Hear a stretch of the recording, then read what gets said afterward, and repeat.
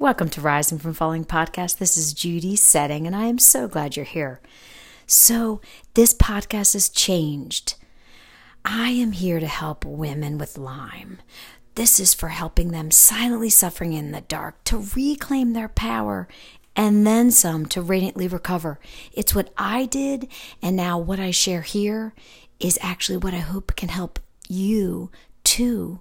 Or any women out there, if you know them that are struggling with Lyme, they've done tons of treatments, they're still not well, I'd love it if you shared this with them. So with that, I'm on to number 69 on thanking. So what does enjoying a special evening with loved ones or enjoying a family stroll with your beloved pup perhaps induce? Maybe really good vibes and thanking. Did you know that actually research has found, and I found this at Happier Human, thank you Steve Scott, the thanking actually bumps optimism, helps spirituality and self-esteem, and it also reduces materialism and self-centeredness. I love that nugget. And Alice Walker, I love what she says. She says, thank you is the best prayer anyone could say. I say that a lot. Thank you expresses extreme gratitude, humility, and understanding. I am just fascinated by thanking's science-backed benefits. They're everything from improved physical and psychological health, healing from Lyme, and mental strength, reduced aggression, and lengthened quality of sleep. It also helps relationship doors to open. I got this from Amy Morin in Forbes. It even can create familial bonds that endure in crisis and boost patience and generosity too. This is all according to research. I mean, it's incredible, right? Thanking is an opportunity to actually receive and open to more that you're thankful for and to attract increased reasons for thanksgiving. 2 words. What's not to love about this, right? But what about thanking when you're not feeling it? Like an illness after years and treatments aren't working so well, or fair enough, but not quite getting you to be able to go back to work or feel like you again? I get it. Having my life scorched from Lyme and a treatment gone awry allowed me to discover, and one of the discoveries was thanking.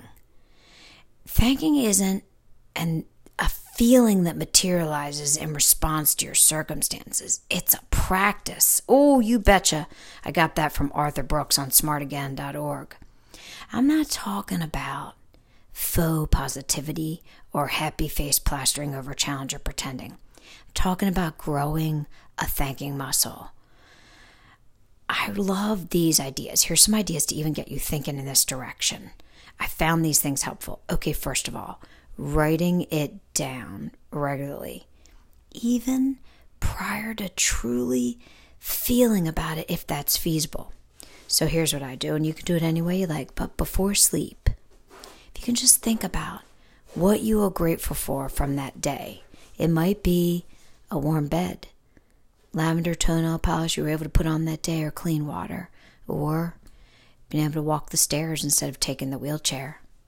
In an elevator, I've been there, or drive instead of being parked by another in handicapped spots. Not that there's anything wrong with that. When you thank, it actually alters your frame of mind for potentially more things to be thankful for. Okay, here's another idea. Expressing verbal thanks. You can do this anywhere, anytime, for any sized goodness. I like to sprinkle that business all around. It might be to the woman bragging your groceries at the checkout, and it's the first person you've really seen much that week or connected with, or to a man who holds the mini mart fridge door open so you can get that out of reach favorite seltzer because your arms are just too sore to reach it. There's opportunities that abound when you start to pay attention to what you can thank for. Another idea.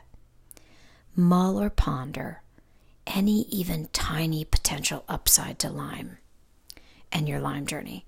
I know this can get tricky, and I'm not looking for falseness here. This might take little by little practice. For me, something I'm thankful for with Lyme, just for example, is humility.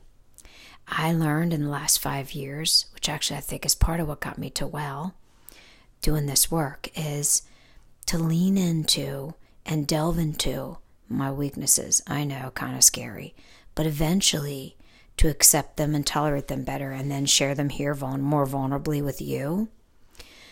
It actually brought some humility into my life, which actually helped me see other people differently and be more grateful generally and overall. I'll get into this in a further podcast episode. Another idea, prayer actually ups thanking. When you think about it, with divine help, my dear friend, when holies are in the mix, I call them the holies, God, Jesus, the angels, the light, all the wonderful, love beings out there, anytime they're in the mix, anything and everything is possible. And with divine help, I found that perception and perspective can actually shift. You can start to see things, almost anything, as a blessing. I know this might seem like hogwash right now, because it totally used to me, but then slowly it began to unfurl as truth to me, little by little, micrometer by micro nanometer. Lastly, maybe consider your language, your words. Words like gifts, abundance, treasures, or fortunate. Focuses elsewhere than on the pain and the awfulness. It also focuses on what others do that deserves thanking. So maybe ask yourself internally, next time you see someone, maybe helping you at the grocery store or setting your table at night before dinner, how are they serving? This might prompt you to look at that situation as a thanking chance. If you grow even little by little a thanking practice, you might find that it becomes more of a lifestyle for you. Little by little, my friend, the tide of disappointment goes out and the tide of love rushes in. I love this. Amen. Thank you, Kristen Armstrong. Thanking can authentically connect you with others. It can even elevate a moment, like in the grocery store line or before dinner, from one that's easily passed by into a memory that you hold close, making little things into big things. It's so yummy. I love it. May thanking, a sign of noble souls, as they say in Aesop's fables, increase your heart's happiness and magnify more of your scrumptious, healing, divine self. I am so glad you're here. So grateful for your listen. And I'm sending you the love beams and the prayers for your healing.